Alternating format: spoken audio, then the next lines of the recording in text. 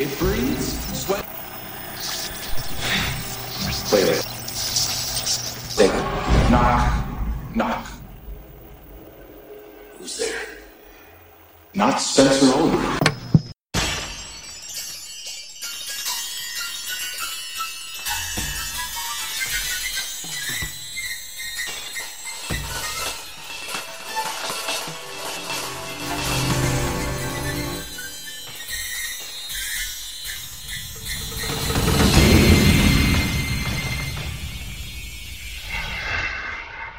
Hey, dickheads! Like a pink laser beam of truth beaming straight from San Diego, California to your brain hole. I'm not sure which one of us is an outspacer spy, but someone's got a U-bomb inside them.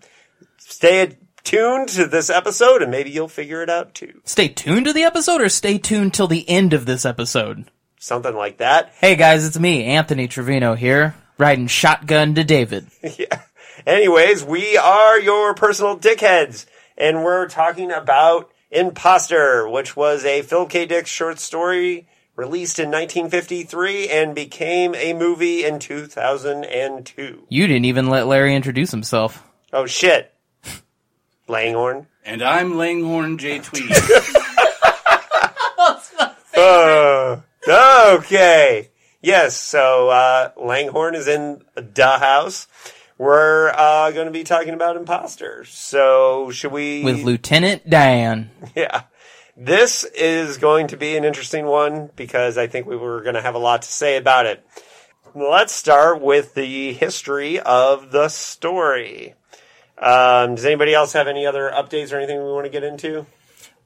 No, because by the time I do that event on Saturday, this won't even be out by next week. Yeah, so no, I don't. I have nothing. All right, so I got married. Yeah. Hey, Larry got married. Woo! Well, and you may have noticed that we kind of missed some of our release dates, and that's partially because Larry got married, partially because a bunch of us... No, it's entirely because I got married. Okay. That shit's a pain in the ass.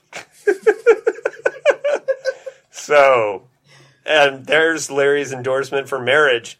So, we are doing Imposter. This story was written in February 1953, directly after Adjustment Team, and before the story, James Crow. So this is the story. So think about that. He went straight from writing Adjustment Team to Imposter. No one knows what the fuck James Crow is. Yeah, I don't know what James Crow is. You said it. You said it like we covered it at some point. No, James P. Crow is a short story that is in the collected short stories of Philip K. Dick Volume 2, which is the collection with Total Recall, Imposter, Adjustment. Well, I know that, but why'd you bookend it with that story? I'm saying those are the stories he wrote before and after Imposter. Okay. Just checking. Just asking for some. I didn't know we had that information. Yes, we do have the information of the order of which he wrote the stories. That is online. You can find that. So, which I brought up, I think, the last time we did a short story. But anyways, this story was first published in Astounding magazine in June 1953, which is a pretty quick turnaround for our boy Philly to go from Philly D. And he wrote it in February and published it in June. Sounds like a sports player for a Philadelphia sports team. It could be. What are the Philadelphia sports teams? Who gives a shit? Move on, David. You don't even know, do you, Anthony? No, because I don't give a fuck about sports. Well, there's the Phillies. Why did I open this door? I don't know. I hate that I opened this door. Okay. Anyways, I'm just trolling him. So, but here's an interesting fact about the publication and the history of the story Imposter, is that this was the first Philip K. Dick story to be adapted for visual media. And it was an episode in 1962 of the short-lived British science fiction show Out of This World, hosted by Boris Karloff. Now, this show... Yeah, and That's pretty cool. Here's the weird thing. They did a bunch of really famous science fiction authors' stories for it. Isaac Asimov, two Clifford Simak stories. And the show is impossible to find. I tried to find this episode, Imposter, on YouTube. You could find the theme song. That was it. There is a DVD release of one of the Isaac Asimov short stories that was turned into it, but just that one. And so it's out there. It exists, but it's hard to find. Yeah, so Dick fans out there, get out your old VHS tapes and let's see if we can get that episode. Yeah, and transfer a copy up to YouTube, and we will definitely watch it and definitely cover it, and definitely shout out to whoever did it. Yeah. Yeah, we might actually do a little special episode about that. Yeah, that would be cool. If we can find it. So here's the thing. There is a quote that Dick had about that episode in a letter he had sent to his European agent about tax forms for Duane Troy's Dream of the Electric Sheep. In a P.S. he said, P.S. some time ago you notified me that you sold something of mine, I believe Imposter, to the BBC for something like $443. Nice. Whatever happened to that? Do the mills of the gods grind that slow? Now, I want to get paid $443 for literally anything. Yeah. But here's the thing. He didn't even know if it got made or not. That's one of the crazy things. So the fact that we can't find this online, there is a picture from the episode that I found online, just one picture. But that's it. But there was one other adaptation that Larry and I both listened to. Yeah. Larry, do you want to? Which is on YouTube. Yeah, and that's the Larry. The radio play? Yeah, exactly. How long is the radio play? Like half an hour. Oh. Yeah. I guess I should have checked David's notes. I don't read David's notes ever. Yeah. Neither do I. Don't feel bad. Well, I figure we're going to get the notes anyway. Why would I want to be bored twice? All right, now. Continue, Professor It's a phone call, y'all. But, Continue, Professor Agranoff. So this came from a series called Mind Webs, which was a Wisconsin, very different. A Wisconsin. How did you make that error? Because the other show was BBC, and so that's why. Okay, it was a Wisconsin public radio drama from the 70s to the 90s. And not only did they do The Imposter, but they also did The Preserving Machine and The Builder. So we might do episodes. Oh, wait, is the story The Imposter or just Imposter? It's just Imposter, which the movie gets wrong in its title credits. Title credits? Intro credits, whatever. When it says The Imposter by Philip K. Dick. And I had to take up the mantle of being that guy that says, excuse me, movie. You're incorrect. So maybe we'll do episodes based on those radio dramas. I would. Why not? Yeah. So yeah, we might do that in the next year. So or 5. We've got like 10 years of this show to do. So. Yeah. One of us will probably die before we finish the podcast.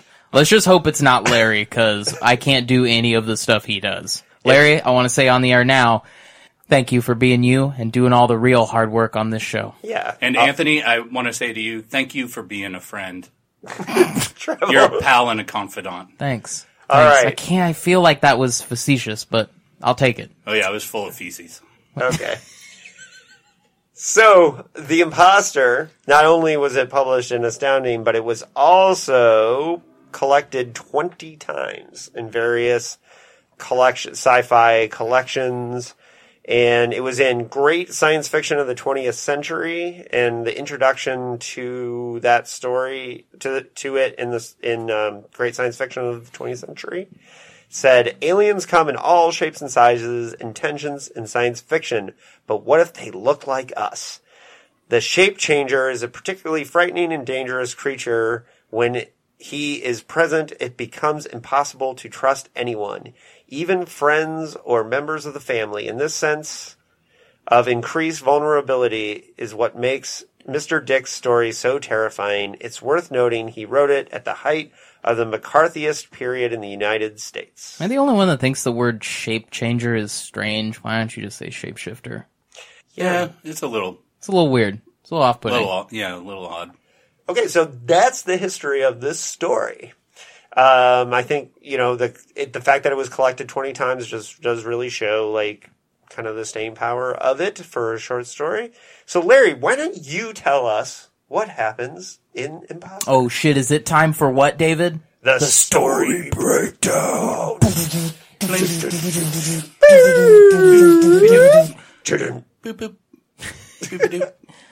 All right, Larry. Oh, boy. So, Imposter is the story. Cool. Fucking knocking it out of the park. Yeah. I wanted to start big. All right, so dude wakes up and he's like, work sucks, and as dick characters do. And we should go to the woods. And wife's like, the woods burned down, which is totally unrelated to anything that's going to happen really soon. And he's like, yo, them fucking woods. And then he gets ready to go to work. He gets into his little, what do they call it? Cannon fucking car? What is it called? The thingy? The shoot thing? Yeah. I don't know. Some fast moving bullet car. With space car. Just say space car. Space car with his buddy.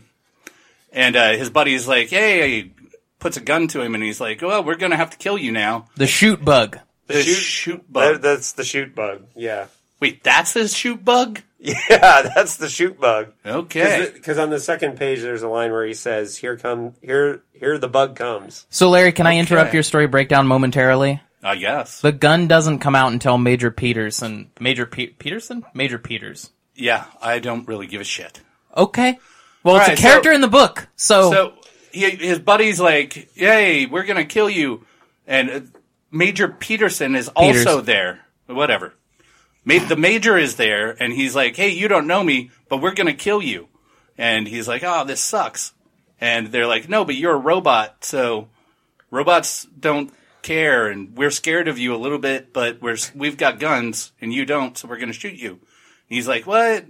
Don't shoot me. I'm dude. I'm the guy. I'm the real guy."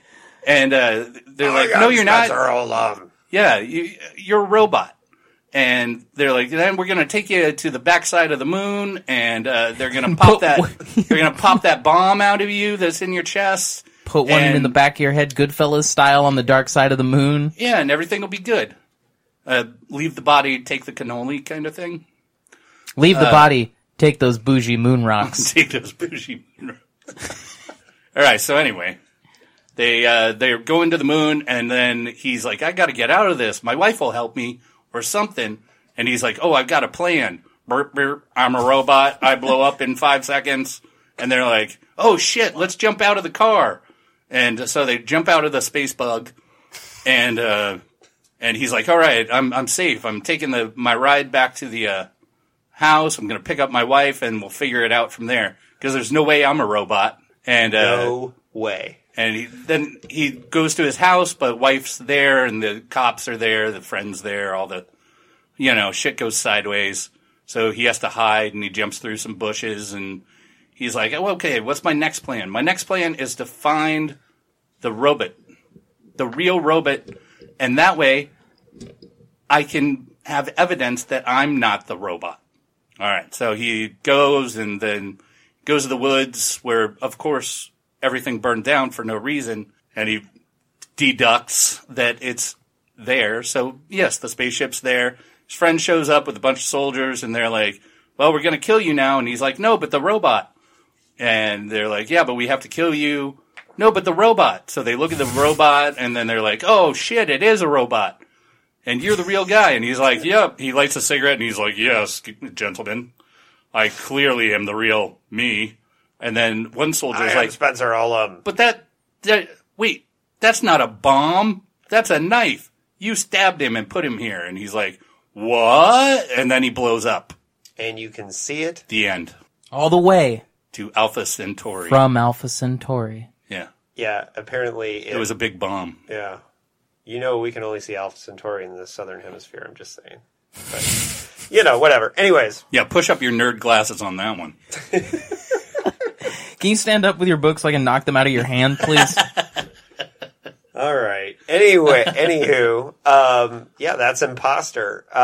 What did PKD say on Imposter? He said, Here was my first story on the topic of, am I human? Or am I programmed to believe I am human? When you consider I wrote this back in 1953, it was, if I may say so, a pretty damn good new idea in SF. Of course, by now, I've done it to death. But the theme... No shit.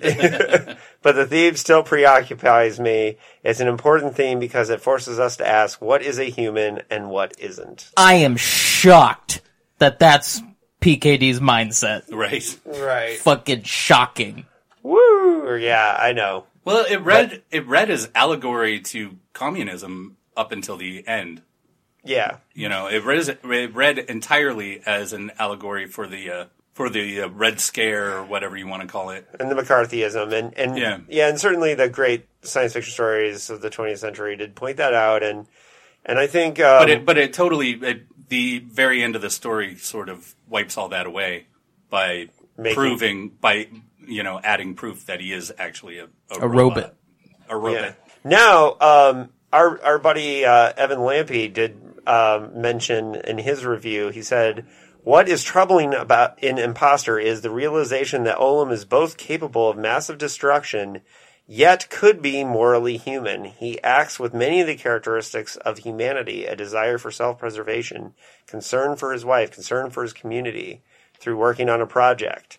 So, this premise, the idea of the transhuman, like, he's not human, he is a bomb, he is a robot, but he believes that he's human and he has all these things. So does that morally give him a right to exist? And that Evan Lampe. Yeah. Smart but guy. Not if he's got a giant bomb inside of him. Well, that's just it. He doesn't know that he has a bomb inside of him. So I think that is some of the kind of the moral questions that come up in this story. And I think that is one of the interesting things. We can talk more about that in our overall feelings of the story, but I think one of the things that I really appreciate about this story is I like all the out-of-date sci-fi stuff is great. Right. I like that the Alpha Centaurians are called Outspacers, which is just... It's a great name. It's a great name. I love Outspacers. I like the needle ships. The needle Is ships. it better than the bugs? The lunar ticks? Or was it the lunatics? In Time Out of The Joey? lunatics. Yeah. It was pretty corny. But here you've got also and so what I think it was is the cars are bugs, and if they're armored, then they're the shoot bugs. No, I think they shoot. They're super fast moving. Yeah, it could be, yeah. So there's all kinds of really fun, sci-fi, out-of-date stuff in this story. And I really dug all of that as well. And just the idea of a U-bomb and a robot. I think the out-of-date stuff is kind of one of the things that makes this story kind of charming. Yeah. I think. It's not a super long story. It's very one note, Yeah, but, it's a good short story in that sense. Yeah. And I think if you consider that it's right after Adjustment Team, this is such a better story than Adjustment Team. Yeah, it's definitely a more complete story. Sure shit, no talking dogs in it. Yeah. Yeah, that's true. Or talking bees. Bzz, bzz, the barrier. Bringing it back. Well, there is the domes in here. I feel like somebody else wrote a book many years later about domes. Yeah. Well, in this book, there's the Westinghouse Labs built the domes, the bubbles the Protect bubbles, and I thought that was interesting that Westinghouse built them. Yeah. So not Edison. Yeah, and I think that when we get to the film, they kind of briefly mention the Protect bubbles, but I think you see them more than they talk about them. Right. But the bubbles and it's interesting because if you think about the time that it was written in 1953 and the threat of nuclear warfare and all that, it's kind of pretty cool. Are there any moments that you guys really dug of the actual prose and the writing that you guys want to point out? I didn't. No. I actually really like one of the last paragraphs in here when Nelson is kind of looking at the body they find. Yeah. And it goes, Nelson stood up. He was holding on to the metal object. His face was blank with terror. It was a metal knife, an outspace needle knife, covered with blood. This killed him, Nelson whispered. My friend was killed with this. He looked at Olam. You killed him with this and left him beside the ship. That's a really sad moment, in my opinion, is for this guy to realize that his friend was murdered by a robot. Right. Which is a nice little character moment, I thought. I don't think there's enough... The substance is there, but the language doesn't really bear it out. You know what I mean? Well, the language doesn't always have to. I can take this moment and be immersed in it without it being kind of prosy. Right, but as a writer, if you want to convey that, you would put it in the text. And I don't think he was trying to make it.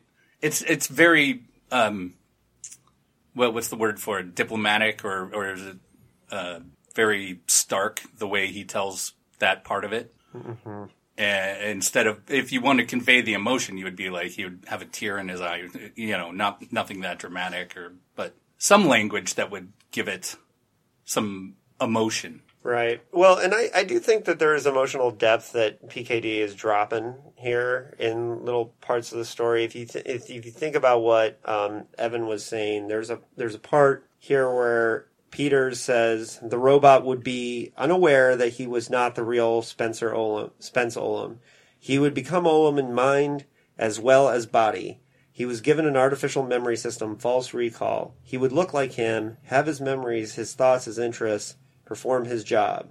There would be one difference. Inside the robot is a U-bomb, ready to explode at the trigger phase. So I think the idea and the whole concept of like this robot doesn't know, and the idea that any of us could be programmed in this world to think that we're real, but we're not, is at the heart of so much of the PKD paranoia. I think that kind of line kind of hinges on it sets up so many ideas that PKD repeats over and over and over again. I don't give a fuck about the robot.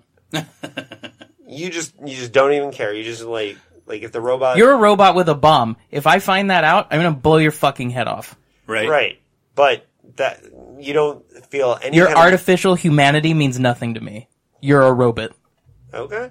Well, just yeah, saying. it's the same problem. It's the problem I had with the movie Ex Machina and that the Westworld TV show. I just don't care about the robots. Yeah, but what if you're in the situation where you find out suddenly, after your whole life, or what you think is your whole life, you are not what you thought you were? I would say, personally, I would be like, oh, that makes a lot of sense. I would say you probably have to do it better with the language and make me really care about the robot more. Yeah, you have to do a lot of work for me to care about a fucking toaster. Jeez. No heart, you guys. All right, well... No heart for... What? For a robot? With a bomb inside of it? That's why I care more about Nelson in this story. Well, true. But, okay, well, I'm just saying... David, if I found out you were a robot with a bomb inside of you, I'd be fucking super bummed. Who's gonna do all the boring chapters of Nightmare City? Right. Well, yes, but here's the thing. If you yourself comes to that realization, I think that's what a lot of the story plays with. And I think that that's good because it tells a story from Spence's point of view. And in that regard, I think that's what's kind of neat about the story. Right. All right, so there was one other prose bit that we wanted to talk about. It was at the end of one of the pages. Along the street, a shoot bug came. It went on. The line...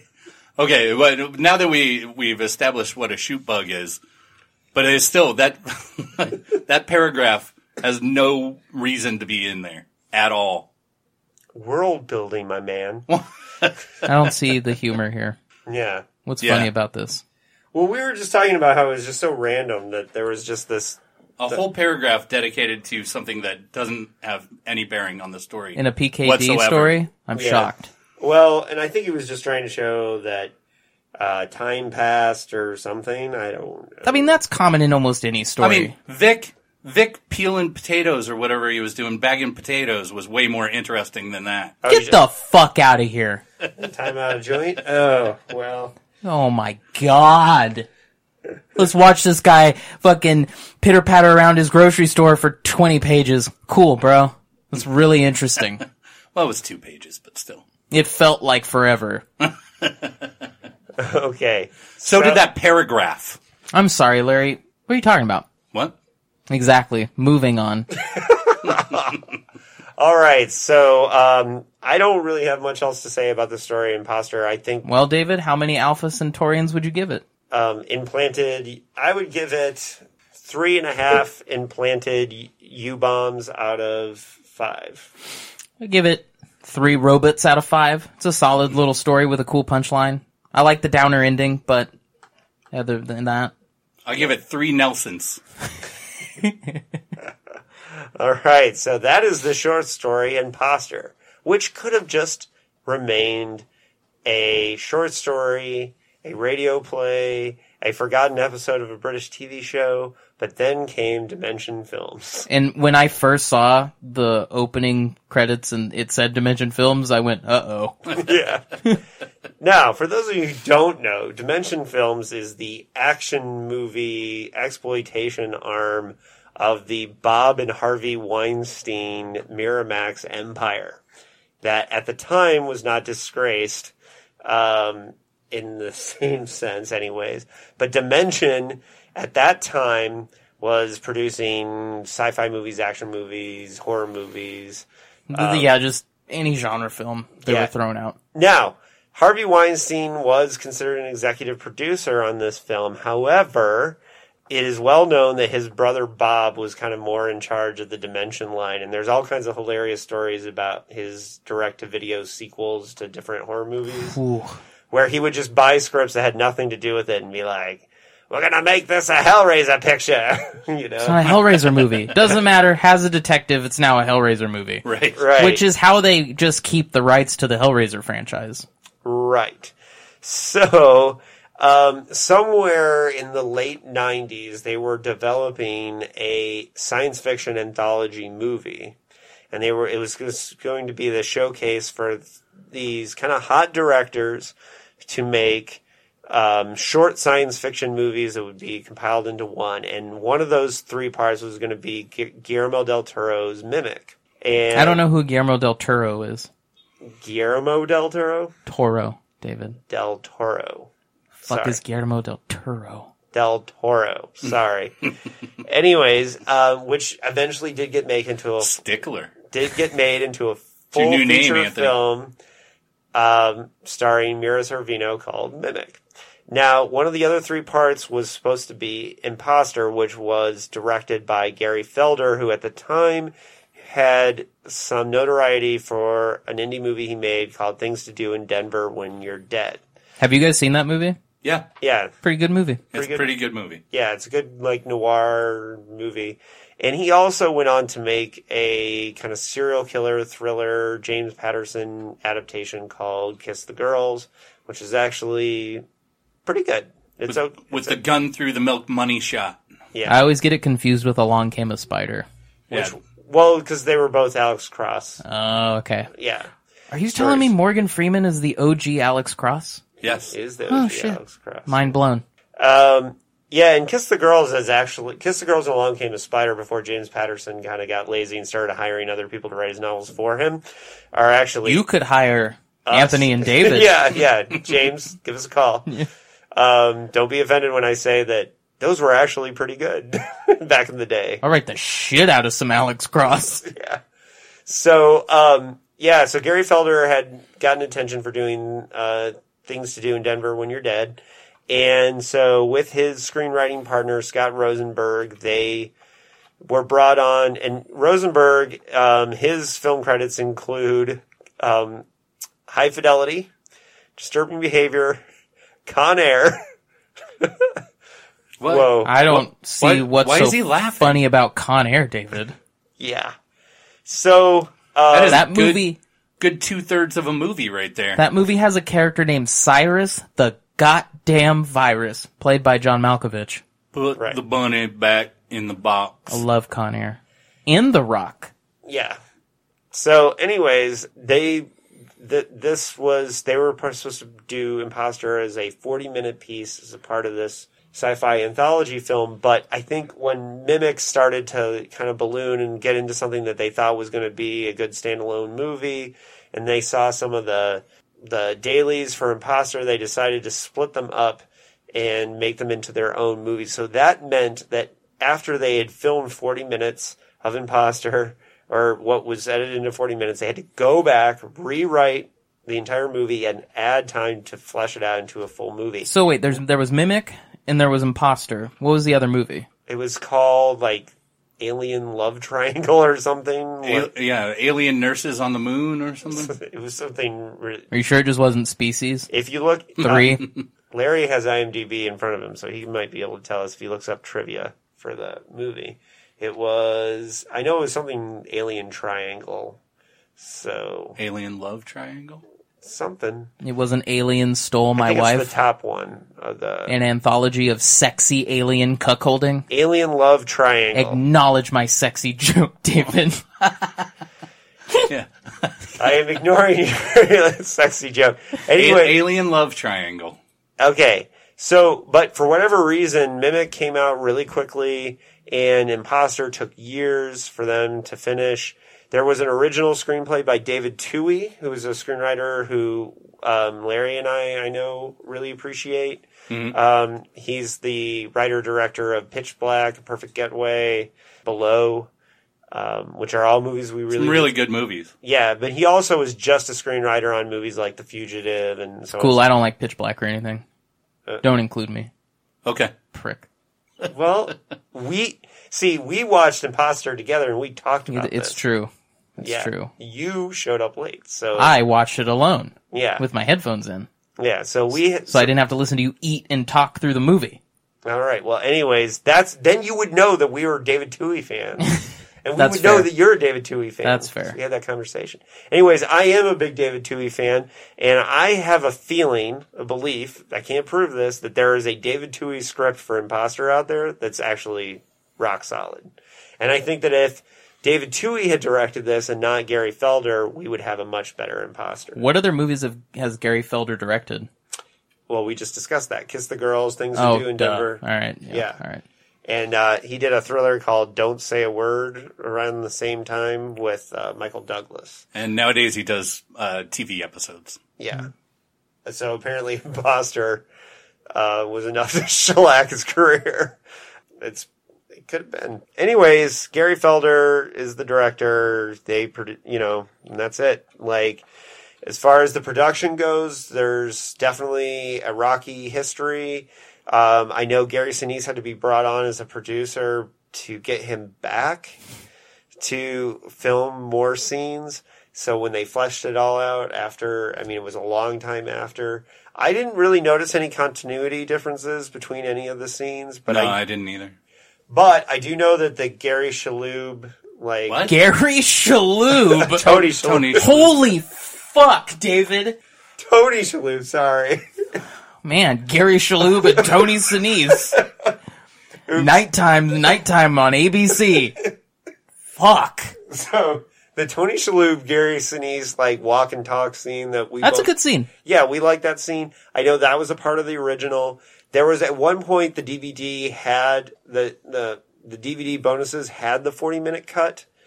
And so when I first saw it on DVD, I did watch the 40-minute cut, and it was much better. I wonder if all the padding is mostly karate action scenes.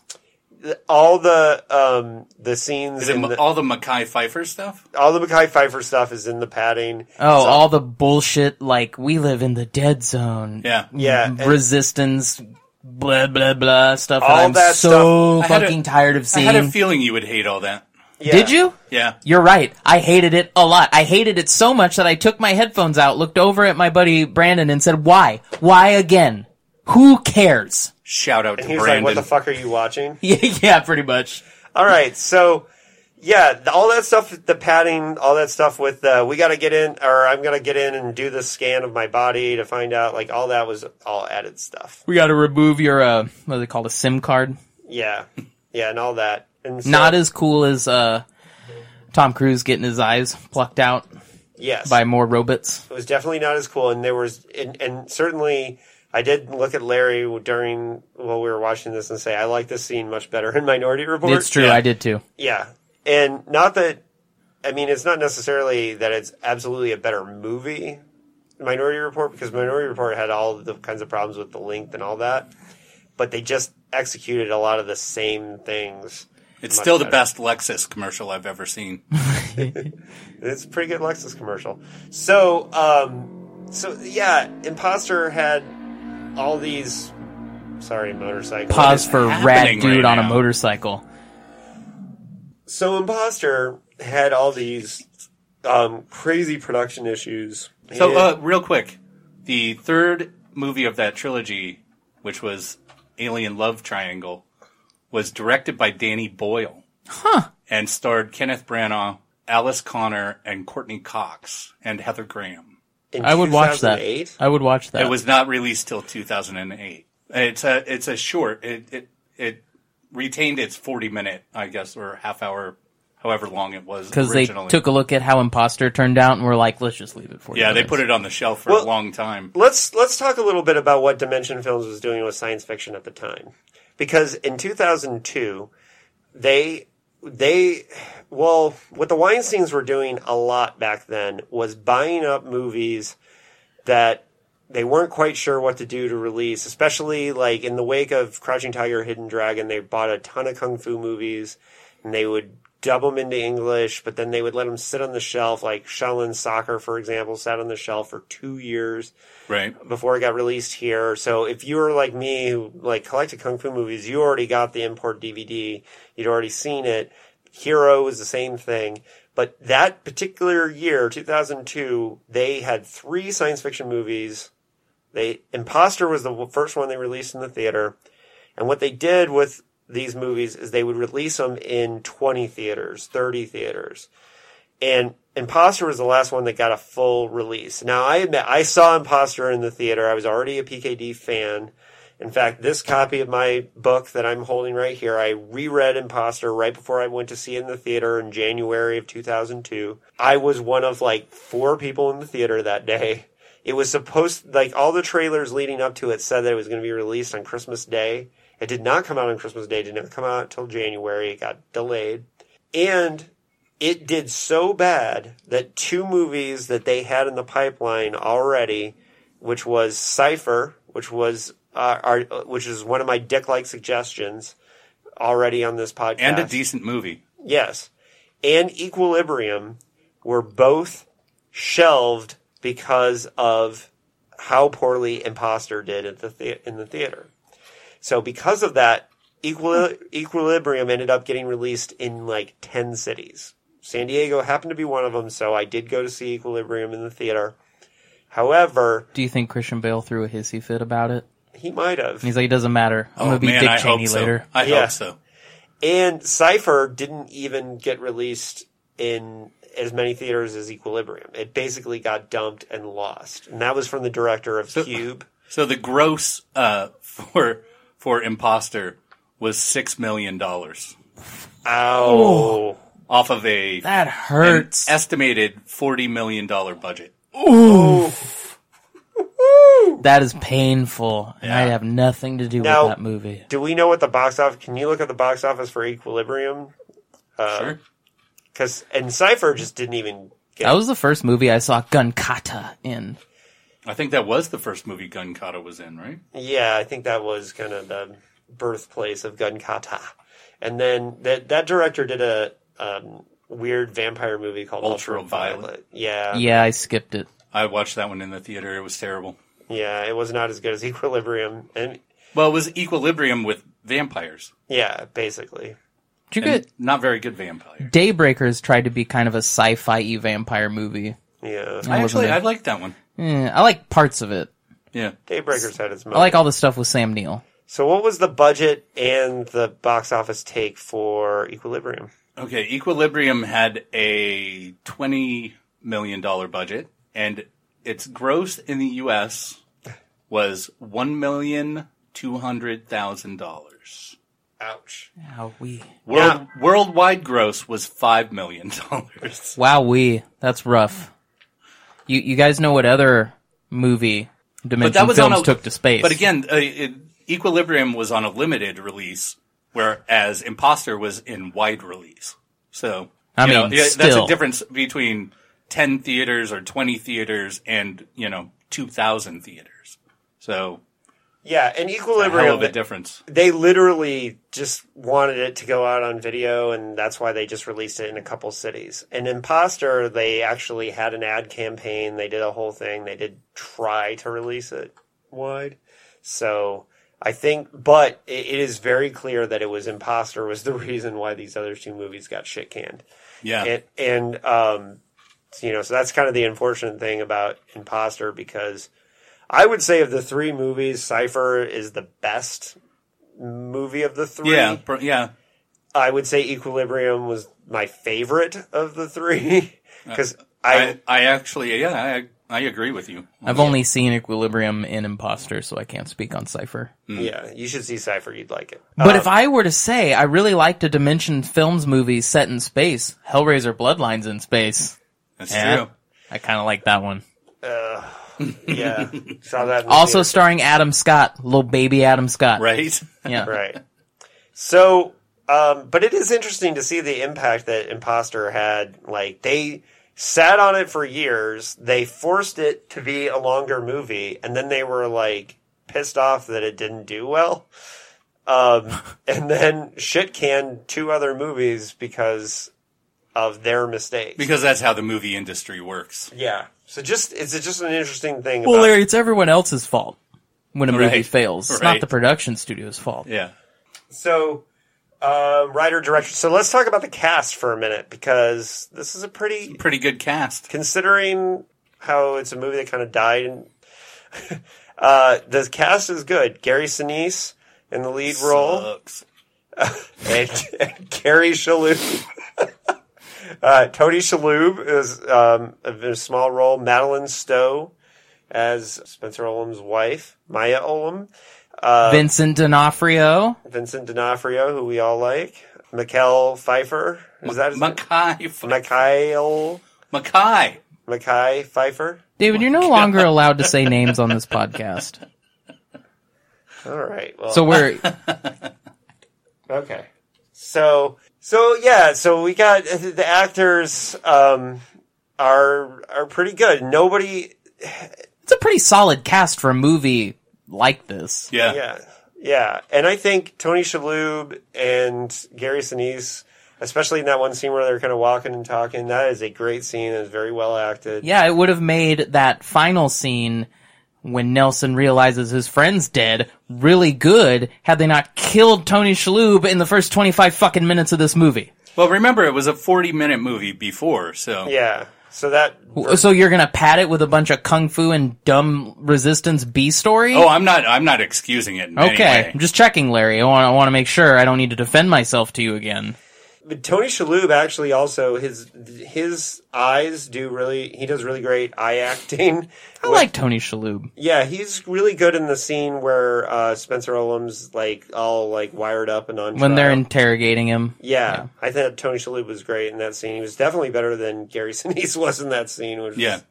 What was your guys' problem with Gary Sinise? It's a little over the top, but he has to play up that he's that angle. He's trying to convince them that he's a robot. Uncomfortably bad, and it's not Gary Sinise's fault.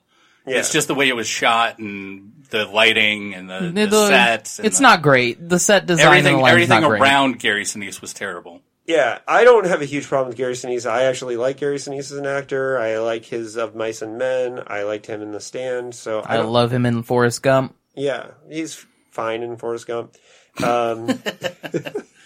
also has the Lieutenant Dan band. Yeah, I definitely will not go see his band. Not my style of music. But he's a good actor. I just don't think he's a leading man type actor. Before we get into all the things that are my problems with it, I know you're a big fan of Vincent D'Onofrio. I do like Vincent D'Onofrio. So we were kind of hit or miss on his performance in this movie. I think he has some good moments, but he's not as especially it's too big. It's too over the top. It's a lot of yelling. Yeah, and it's not that he can't do that and do it well, because certainly we've seen it as Kingpin in Daredevil, he's over the top, but it works. But it's also balanced with a lot of these quiet moments of rage with that Yeah. with that character. Whereas in this film, it's just Vincent D'Onofrio yelling a bunch, which I would be kind of a hypocrite if I said I didn't enjoy Vincent D'Onofrio being angry and yelling as much as I enjoy Michael Shannon being crazy. Right. So, but I get it. He feels like a stock villain. Well, he's playing the Yeah. exact same role that Colin Farrell played Oh, yeah. in Minority Report. Absolutely. Yeah. And I would say Colin Farrell played it a little bit better with a little bit more nuance. Subtlety. Yeah. Yeah. Yeah, I would say that that's the director's fault and not Yeah. D'Onofrio's not fault. D'Onofrio's fault. Yeah. Exactly. We're Yeah. going to pile a lot of blame on the director on this one. Oh, here it comes. Let's get that dump truck backed up. Because our problem with the movie, at least Larry and I who watched it together, Fuck off. our problem with the movie was entirely the sets, the lighting, the The acting choices, or the director's acting choices. the for editing, the slow-mo, The the actors. weird. Yeah, I Yeah. think what they were going for is a weird passage of time because they hit him with that drug before they interrogate him. But the transitions between scenes when it's that weird slow-mo makes it feel like a made-for-TV movie. Right. It's super strange and it doesn't add anything to it other than being kind of off-putting and confusing. Yeah. It's very cheesily done. It's very TV, in my Yeah. opinion. Now, this cinematographer, we looked him up, and he went on to win Oscars and do lots of really good movies, including... Yeah, he's done tons of good movies, so we can't blame the cinematographer. Yeah. I mean, you kind But of can. You can because this movie looks like dog shit, but Okay, whoa, dog shit? Yes. it looks terrible. I looks liked terrible. it. I liked some of it better than I enjoyed those blown out scenes in Minority Report. That's like comparing shit with shit. That's fair. Yeah. And True dat. I'm not... I think, at least in Minority Report, I could see what was happening, and here there was a lot Well, of... how else are you going to see the ads? Right. Yeah, right.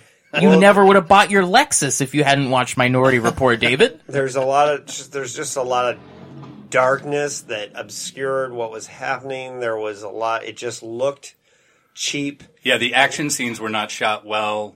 And the weird slow-mo that just, like, kind of gave it a soap opera-y kind of feel at times. I think the problem with the movie and watching it again, because the last time I watched it, I think I just kind of went with the story, and I was just excited that it was pretty faithful to the story. Yeah. And the 40-minute version is just basically exactly the story, right? And so I think, for me, watching it this time, I was just like, oh, God, it looks ugly. It looks bad. It just looks bad. And it's not even the dated CGI or anything like that. It's the way it was shot. Yeah. Because I can deal with the dated and the low budget CGI and just kind of the same way that I like, the it's fact got that the story has news machines in it, Do-do-do-do-do-do. Yeah. It's like they used the Lawnmower Man technology to do their CGI. Lawnmower Man looked Or all the CGI from Spawn when Spawn goes to hell. Yeah. So bad. So, Anthony, David. you have some notes here. Oh, I mean, I broke it down by scene. I don't know if these qualify as notes at this point. I just wanted to make sure if we were talking about the story, we didn't miss anything. And we don't need to go to the story beat by beat, do we? No. God, no. No. There's not a lot of beats to hit in it. Yeah. Don't wait on me on these notes, you guys, please. Okay. Well, I mean, what do we want to go around and just do, like, a general review of this movie, like we always do? Yeah. I mean... And then we can talk about what we would do differently. Yeah, let's talk about, well... I don't know. Well, let's talk about the part you didn't like, Anthony. The Which part? Mekhi Phifer stuff. Well, it literally serves no purpose. Did you think it was too easy of a route to take with the Outland stuff? And Well, this is one of the things I hated. I hated that B plot in Blade Runner 2049 just as much as I hated it here. Mm-hmm. It's just a vehicle to get the main character to another spot of the story. Right. It serves no other purpose. Well- We weren't really privy to what was going on with the people that live in the dead, they call it the dead zone. Dead Zone, yeah. If you can't ugh, God, so dumb. And they're there they're there to provide a service, which is to remove his SIM card because he's on the outskirts of town and we don't mess around here. Yeah. I think his relationship with Gary Sinise's relationship with Mekhi Phifer's character was really well done. Sure, but it doesn't come until too late in the movie for me to give a shit. It's very true. It's very true. I like the doctor who cuts his SIM card out has a line that's something to the effect of, well, if we had that, I wouldn't have to be a doctor, which I thought was kind of a cool line. Or what did she say? She says, oh, if we had that, I'd be a real doctor. Something like that. Yeah, which I thought was kind of neat. But yeah, that B story just doesn't do anything other than to whoa. Hi, David. Other than to pad out the story. Well, other than to pad out the movie. story, and the only other purpose it serves is to get Olam from outside the city back inside the city. That's it. It's true. That's the only reason it's there. Because running time. Because runtime, and because, well, how are we going to get him back inside the city? Oh, we'll have him hook up with, the unmentionables that live outside the dome. Right. Dumb. So it didn't do anything for me. I like Mekhi Phifer, but it's not a... Yeah, I could watch him all day. It's not a, it did nothing for me. And there's so much padding in here. All the obligatory fight scenes and Olam running around the medical complex and getting shot at. There is a lot of running around in industrial looking zones getting shot at. Yeah. And then on to another scene all lit, of really poorly lit. And cut with scenes of Vincent D'Onofrio walking around with a group of soldiers yelling into his phone about where he is. Mm-hmm. Not just soldiers. Soldiers wearing the same helmets from Starship Troopers. True. Yeah, he's got his Starship Troopers. Starship Troopers, a better movie. Yeah. By the way, they actually use stock footage from Starship Troopers in this movie and during the opening voiceover, which, by the way, I actually thought, those opening voiceovers are just like kind of a thing that happens in these types of movies. It gets old. It gets old, but I actually kind of liked this one. Why? Really? Don't know why. I I thought thought it was terrible. I almost stopped paying attention immediately. Yeah. I don't know. I think And then the war came, and then the war came, and there was trouble and disaster, and we had to fight back. Maybe that's what I don't like about Gary Sinise is his voice. That's my dad and the thing. I'm Gary Sinise. How else would he have the Lieutenant Dan band? there's I think why I liked it is there was a lot of story that they kind of visualized with it. Sure, but it's a massive info dump. It is a massive info dump, but I don't know. It just worked for me. I kind of like the scene when he breaks into that washroom and gets the doctor that works with his wife to help him cut the thing out. I kind of like that scene. That was a good tension building scene as he's trying to have it cut out as they're realizing that they've been duped by him putting the SIM card in Vincent D'Onofrio's coat pocket. Right. I thought it was a pretty decent scene.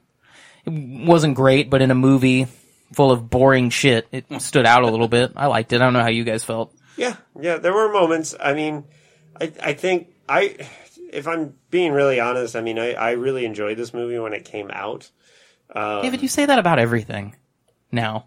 But that's the thing is at the time in 2002...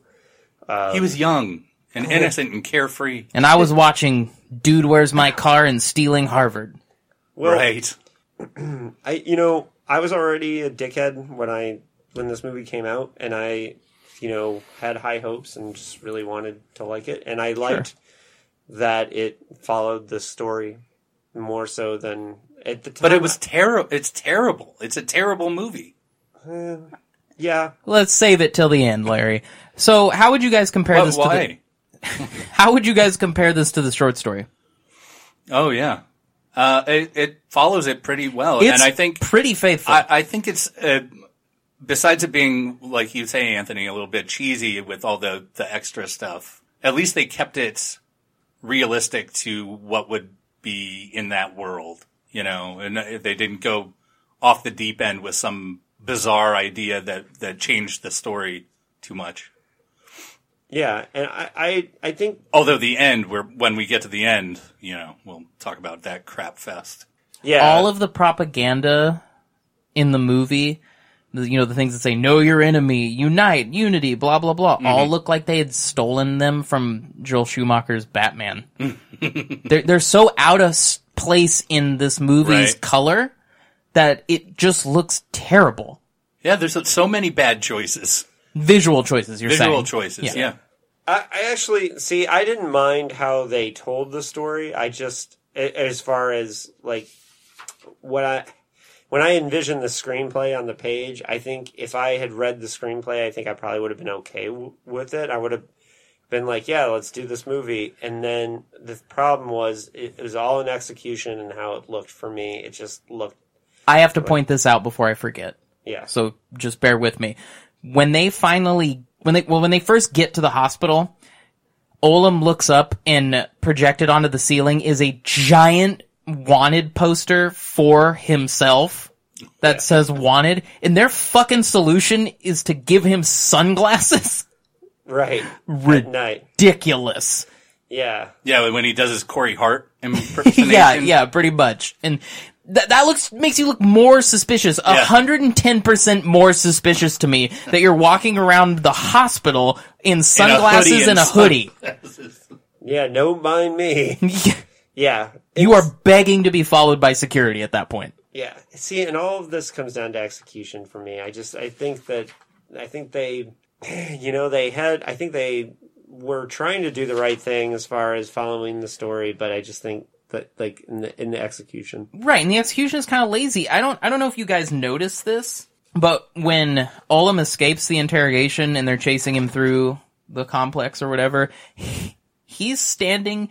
It's right as they're coming down the elevator and the elevator opens. He's standing in front of barrels that just say, like, cellular samples. Right. Why do you keep that in a barrel sitting around the hallway? It doesn't... Gotta keep it somewhere. Your world building has to be poignant, right? It has to make sense in your world. You can't just put random stuff in places and expect the audience to accept it as your world, especially when it stands out in such a confusing way. Right. Yeah, it's not well done. No, it's lazy art design. Well, and I still will maintain that I think the DVD 40-minute cut is better. Superior. Yeah, it looks, there's less special effects too. It's just more on the nose with the story. But I will say, too, that I think the better adaptation of this story is the radio play. But the radio play didn't have, you guys, Clarence Williams III as a defense secretary, which That's true. He's in it for less than a minute or two. I was really stoked. Yeah. That's kind of like Bill Duke and Mandy. Yeah. Yeah. Yeah. Yeah. Not in it for long, but boy, he really makes his presence known. Because he's Mac! Doesn't he always? And Predator. Yes. I mean... Bill Duke's rad as fuck. Yeah. And he was in Commando as well. Yeah. Yeah, Bill Duke. On the Bill Duke podcast. Oh, yeah. We only play that Long Tall Sally song. All right, so, Imposter, do you have any other scenes from your notes that you took a lot of notes. You should use these. Well, I agree. Why I watched it alone.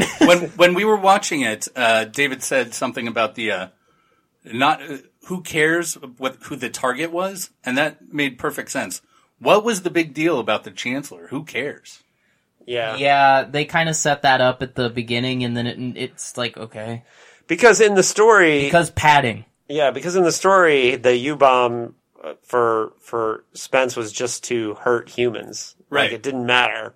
And I think that whole, like, giving him a target where, like, I think they were trying to set up a ticking time bomb where, like... But then they abandoned that storyline altogether. Yeah. Well, they abandoned the Dead Zone storyline once he gets back to the hospital, because no one cares. And I'm guessing that whole Chancellor bombing storyline, I'm actually guessing that came from the David Twohy version. That there was a version where he actually set up and paid off that storyline in a way that made sense, because it sounds like a David Twohy thing to have the ticking time bomb. But I think in this version, it's like they acknowledged that was a part of it, but then just didn't see it through. So, It just got lazy somewhere along the line. Someone just gave up. Yeah, so I'm guessing in one of those drafts of the screenplay, that was actually paid off, just not in the final one that they used. So, because there were several credited screenwriters in the story by, which usually means they did a draft of the script that didn't get used. Right. So, Sure. yeah. So back to what we were kind of originally talking about before we jumped backwards into my notes. What, compared to the story, do you guys think the movie does some things better, does things worse? Kinda. I think it establishes the world better than Yeah. it did in the story. It was a little... Well, I understood that there was a war going on. I didn't really understand the moon part of it and how the little ship, the little shoot bug got to the moon. You know what's really funny about this movie? Or too? what they were doing, you know? Yeah. You know what's really funny, too, about this movie? You just made me think of this, Larry. Is if they had just tweaked it slightly, it could have taken place in the Starship Troopers universe. Yeah, right. Yeah. And Yeah. instead of Outspacers, it was the same, the bugs and the whole thing. And then Yeah. You could have done that, like, in the Starship Trooper-verse. The Heinleiniverse? Well, I like the Trooper-verse because I think that would be really kind of funny. So we can't talk about comparing the movie and the short story without talking the ending. Yeah. Yeah, definitely. I Because don't boy, is necessarily... the end of the movie terrible. I don't necessarily think that it's better or worse. I kind of dug it until they pull out that alien sword. So, for those of you that don't know or who've already seen the movie, they get to the crash site much like they do in the story, and Very much like Olam pries the piece of crashed metal off the side of the ship, and it turns out that it's Maya, his wife, is the one that they were originally targeting, and Vincent D'Onofrio and the soldiers swarm them, and they're like, no, we got it wrong, it's her, you gotta get down. They shoot the fuck out of her. Yeah. And then, after, as Olam is kind of crying, he's upset because his robot wife has been shot, they pull another piece of metal off the crash ship, and it turns out that Olam's in there too, so they're both robots, as opposed to But the, just being Olam. But again, they abandoned their whole story that the bomb might go off because the aliens are much smarter than us.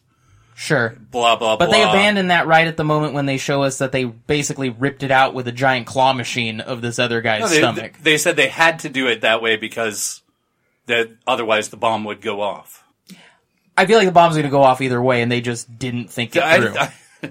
So at the end, Vincent D'Onofrio is like, fuck it. I don't care.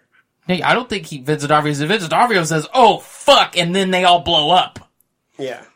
Which I'm gonna give this movie some credit. In a movie that's pretty cheesy and mostly stupid and full of padding, I kind of like that they went with that ending. The original ending. With the original ending. With them, getting blowed up. Yeah, I can Yeah. respect that. I have to give some respect to that. And then we cut back to Mekhi Phifer like anyone gives a fuck what's going on here. And movie over. Right. Well, and I'll tell you what. He did heal his people. I don't care! When we get into what we would do differently, I feel like this is the same thing because I think the ending. I like the idea that there's an added twist that the wife was also replaced by the Outspacers. Sure. But why not? But I think that could have been established earlier. And I think it would have been more interesting if, when Olam's on the run, he gets some kind of indication that something... That it's not just him, maybe? That it's not just him. Yeah. Or that maybe his wife is involved, and that he suspects that there's some kind of suspicion on her beforehand. The movie lacks any of that paranoia that you would have in that kind of situation. There's no subtle foreshadowing of that. It's surprising, but it's kind of unearned. Yeah. The movie doesn't earn its right unearned. to have that twist. If the movie had... What? It was the butler the whole time. Well, if the movie had like, if you were going to pad it out, instead of doing like this whole dead zone thing, but if you had done that Olam fights his way to get to the hospital, to get to his wife. First of all, I wouldn't make him a ninja. Right. Yeah, everybody in this movie knows karate. And he gets there, and then once he thinks he's safe, like, I'm to my wife, I'm safe. If he then Did you just jump to the what would we do differently segment? I did. Yeah, dude, park it. Parking lot it, okay? Just put it in park and hold on. Well, I got to finish my thought. If he shows up to the hospital and he suspects that his safety is now gone because she is from the Outspacers, then Why can't you say she's a robot? Robot. Because she isn't necessary. Well, like, if you're going to get totally wacky with it, like, maybe he's a robot, but she's some kind of genetic outspacer thing. I don't know. You could do all kinds of crazy weird things. Yeah, basically, I think what the gist of what David's saying is that there's so much you could do with it that the movie neglects to do, and then tries to make you want to care about this twist, which is totally unearned. Yeah. Which brings me to my next thing. Totally pointless. Would Dick like this movie? No. I think he'd like the 40-minute version, but I don't think he'd like... I think he'd like that it was kind of faithful, but Yeah, then have a he bunch would of other appreciate- problems with I stuff think you would that's have a going huge on. problem with the end. Yeah, I have a huge problem with the end. The fact that we killed Nelson 25 minutes into the movie and I don't get to see this friendship end and be sad. I think what Dick would think about That's this... really central to you, isn't it? That in the story and in the movie was that friendship. Yeah, it's important. Here's exactly how I think Dick would react to this movie. Exactly. He would try to keep he would try to be positive spinning on it. To keep that money coming in. But if people got him messed up enough, like they do in some of the interviews, where he gets a little wackier towards the end of interviews, I think he would probably let loose. Just like when he accidentally said how much he didn't like Ursula Le Guin, stories. I haven't heard that one. Yeah, there's one interview where he kind of starts going off about how one of her novels isn't as good as people think it is. Was it The Left Hand of Darkness? No, wait, no, it wasn't. No, I got this totally wrong. It was Chip Delaney. He totally talks shit on Chip Delaney's Dahlgren, which is a great novel. And he's like, that novel kind of sucks. And he starts going off about it. And I was like, whoa, PKD, kind of talking shit on your bro, Sam Delaney. And I thought it was Chip Delaney. Samuel Chip Delaney. Chip. All right. Whatever. Chip's a nickname. Anyways, my point is that I think... Fucking cough it on me, dog. Excuse me. Great. My point is that I think... Now you're going to get the HIV. Welcome back to the Bronchitis Ward podcast. So, my point is that I think PKD would try to stay positive about Imposter, but he would let it rip eventually. Yeah. Okay. The things that I don't think he would like the end. I can get behind that. That's exactly how he would react to it, I think. And now for the totally self-indulgent part of the podcast where we briefly talk about how I would make this better. How would we make that? Well, I already said how I would make it better, but... I would personally condense it down. I mean, look, I would build up their friendship, obviously, but I don't really know if I would want a feature film of this. I'm kind of cool with it just being a short story and moving on. Yeah, but that's not the... That's not the exercise. The exercise is you're getting... So let me get this straight. Larry in several previous episodes goes, I don't know, and we give him a pass. I don't have anything for this, and I get shit for it. No, you're Fucking not saying... what a couple of fucking hypocrites. Whoa, slow your roll there, kid. No, I'm not gonna slow my roll. You slow your fucking roll. Oh my god. The, not saying that. Saying the exercise is if you were gonna make it a better movie, how would you do that? Yeah. I think I would... And saying, I wouldn't make it a movie is not the answer. It's not the game. It's not the exercise. Oh, it's like, literally what I just said when Larry doesn't have to contribute, but I do. Got it. Anyways, well, okay, so if you're not going to... Dad likes me best. If you don't... That's true. If you're not going to fix that... Okay, so... If I'm not going to fix it... Okay, so... Why don't we do this? We cut all the padding away. We remove that entire B plot with the resistance, right? And I got nothing. Now, see, that's a fine answer. Well, but the exercise is you have to make it into a movie. So, and for that, I do think getting rid of that whole Dead Zone storyline, I would take that out too. And I would go with the storyline introduced by the twist at the end with the wife but do that earlier and have that be your B story, where Spencer Olam's his safety, going to his wife, like that whole scene where he's like talking to her on the whatever vid phone, and he says, if you ever cared about me, like, you need to help me, you need to meet me in the woods. All I ask is this one thing. Because movie. And I would change that and put that earlier, and instead of the whole, like, introduction of another character, have it all centered around the wife and the friend, Tony Shalhoub. I'd have him live longer and have the two of them try to rescue Spence, but then have the wife be an outspacer plant as well. I would have the hallucinogenic drugs work against Vincent D'Onofrio's goal, and to have that kind of trigger the memories for Robot Gary Sinise, and which is what then leads him to figuring out that his wife is also a robot, or at least might be something more than she seems to, and we could at least kind of get him to go down that track a little bit to then connect to what you're saying. Yeah. And I think it should be more psychological, like how Spence fights back against Vincent D'Onofrio's character. Yeah, this shouldn't have been an action movie. I agree. This has vague remnants of Total Recall to it. Yeah. And Total Recall is a much better movie. The one with Arnold. We've talked about this in the past, and I think filmmakers are starting to get a better idea of what PKD was doing in his writing, and so they're sort of getting away from all this. It's got to be an action movie. It's got to be an Arnold movie. That kind of thing, and they're getting back to telling his stories like they should be told. Yeah. So I think we fixed it. I think we could have. 2 out of the 3 of us fixed it. There's no fixing. I don't know this what piece Larry of shit. contributed to, but it's cool. Well, I don't get asked. I mean, at least you get asked. I just get ignored over here. I asked. I said both of you. Yeah, he did. That's not how you ask a question to someone, David. Larry, how would you fix it? Well, I'm glad you asked.